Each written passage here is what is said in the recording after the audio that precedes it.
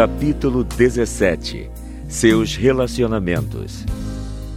O isolamento não é saudável. Todos precisamos da influência de pessoas boas para manter-nos no caminho reto. Todo casal deve ter pelo menos 2 outros casais de cristãos fortes com quem possa compartilhar o encorajamento, a força e a riqueza de suas vidas. Estar perto de pessoas assim é edificante, enriquecedor, proporcionando equilíbrio e satisfação. Isso também nos ajuda a manter a perspectiva quando as coisas parecem aumentar de proporção. A melhor coisa para um casamento é tirar proveito das qualidades positivas das outras pessoas. Lembro-me de uma época em que Michael e eu discutimos antes de irmos jantar na casa de outro casal. No caminho para lá, ficamos num silêncio opressivo e tudo o que me vinha à cabeça era como poderíamos passar uma noite agradável e não deixar nossos amigos embaraçados. Quando chegamos, a cordialidade, amor e espiritualidade que sentimos emanar deles contagiaram nossos pensamentos e emoções. Logo, estávamos rindo, conversando e nos divertindo, esquecidos do que houvera antes. O que aquelas pessoas tinham não era apenas um espírito de festa. Vamos aproveitar a vida! Era a alegria do Senhor, e ela nos foi transmitida. Testemunhamos exatamente a mesma coisa acontecer ao inverso.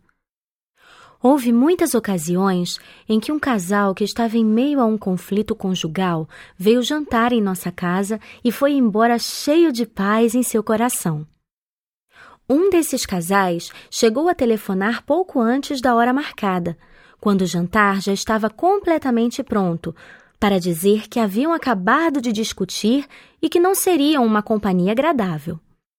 Eu lhes disse que entendia perfeitamente, pois tínhamos passado pela mesma dificuldade, mas que queríamos recebê-los, mesmo que ficassem em silêncio a noite toda. Além disso, vocês precisam comer, disse-lhes. Se necessário, podem sentar-se cada um numa ponta da mesa. Levou algum tempo para convencê-los, mas finalmente vieram e a noite acabou sendo muito agradável para todos. Acabamos até rindo do que acontecera antes, e eles foram embora de mãos dadas. Fazer amizade com pessoas piedosas que amam ao Senhor não é algo que acontece por acaso. Devemos orar para que tais pessoas entrem em nossas vidas. Depois, quando as encontramos, devemos continuar envolvendo os relacionamentos em oração. É preciso orar também para que as más influências sejam removidas. A Bíblia diz: não vos ponhais em julgo desigual com os incrédulos. 2 Coríntios capítulo 6, verso 14. Isto não significa que não podemos sequer aproximar-nos de quem não é cristão, mas que os nossos relacionamentos mais íntimos, mais influentes, devem ser com pessoas que conhecem e amam ao Senhor. Caso contrário, haverá consequências. O justo serve de guia para o seu companheiro, mas o caminho dos perversos os faz errar. Provérbios, capítulo 12, verso 26. Eis porque é importante estar numa igreja onde é possível encontrar o tipo de pessoas de que você precisa. Procure aproximar-se das pessoas detentoras do melhor caráter, aquelas cujos corações estão voltados para Deus. Ore também para que seu marido tenha bons amigos e, quando ele os encontrar, permita-lhe que passe algum tempo com eles sem críticas. Esses amigos irão purificá-lo. Como o ferro com o ferro se afia, assim o homem ao seu amigo. Provérbios capítulo 27, verso 17. Eles serão uma boa influência. Como o óleo e o perfume alegram o coração, assim o amigo encontra doçura no conselho cordial. Provérbios capítulo 27, verso 9. Naturalmente, se as amizades se tornarem obsessivas, ore pedindo equilíbrio. Depois que nossos filhos nasceram, durante a semana Michael trabalhava dia e noite e nos fins de semana passava todo o tempo de folga no campo de golfe ou jogando beisebol ou futebol com os amigos. Tivemos brigas feias por causa disso, mas não houve qualquer mudança até que comecei a orar para que Deus o convencesse e fizesse o seu coração voltar-se para o lar. O Senhor fez um trabalho muito melhor do que qualquer um que eu pudesse fazer. Os homens quase sempre têm menos amigos íntimos que as mulheres porque empregam muito tempo em firmar suas carreiras. Eles não reservam, como nós, o tempo necessário para estabelecer amizades íntimas. É nesse ponto que a oração pode fazer diferença. Mesmo que seu marido não seja cristão, você pode orar para que ele tenha amigos piedosos. O marido de uma amiga íntima não conhecia o Senhor, e nós oramos muitas vezes para que ele tivesse amigos piedosos e estabelecesse contato com os cristãos que trabalhavam com ele. Deus enviou tantos cristãos fortes para a sua vida que agora até rimos da maneira como o Senhor o cercou. Ore por todas as amizades de seu marido. Ele deve ter um bom relacionamento com seus pais, irmãos, irmãs, tios, tias, primos, colegas e vizinhos. Ore para que nenhum desses relacionamentos seja prejudicado pela sua incapacidade de perdoar. Um marido torturado pela falta de perdão não é uma visão agradável. Oração. Senhor Jesus, oro para que ele tenha amigos bons e piedosos com quem possa abrir sinceramente o coração. Que sejam homens dignos e cheios de sabedoria, Pai, que falem a verdade e não apenas digam o que ele quer ouvir.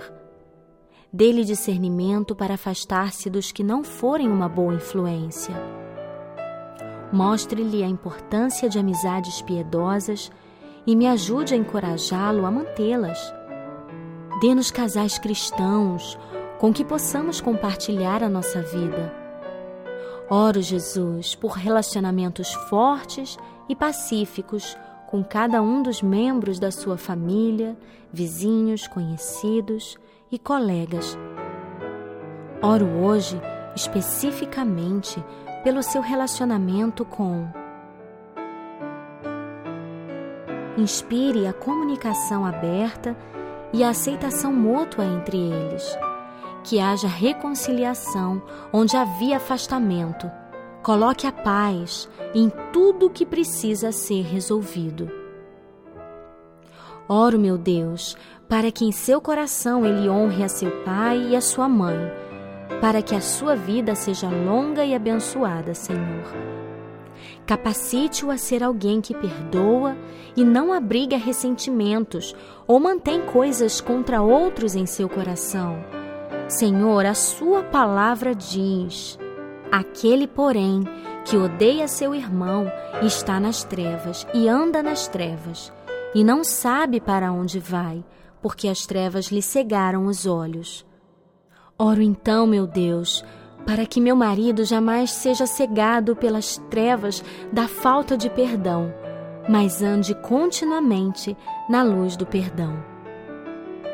Oro para que ele não julgue ou mostre desprezo por ninguém, mas lembre-se de que todos compareceremos perante o tribunal de Deus.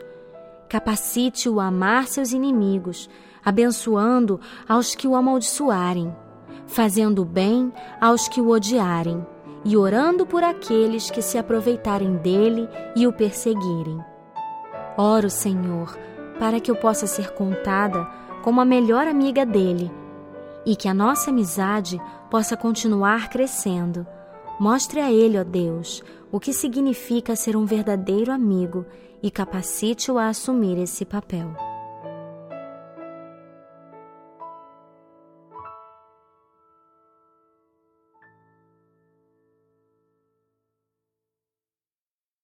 Ferramentas de poder.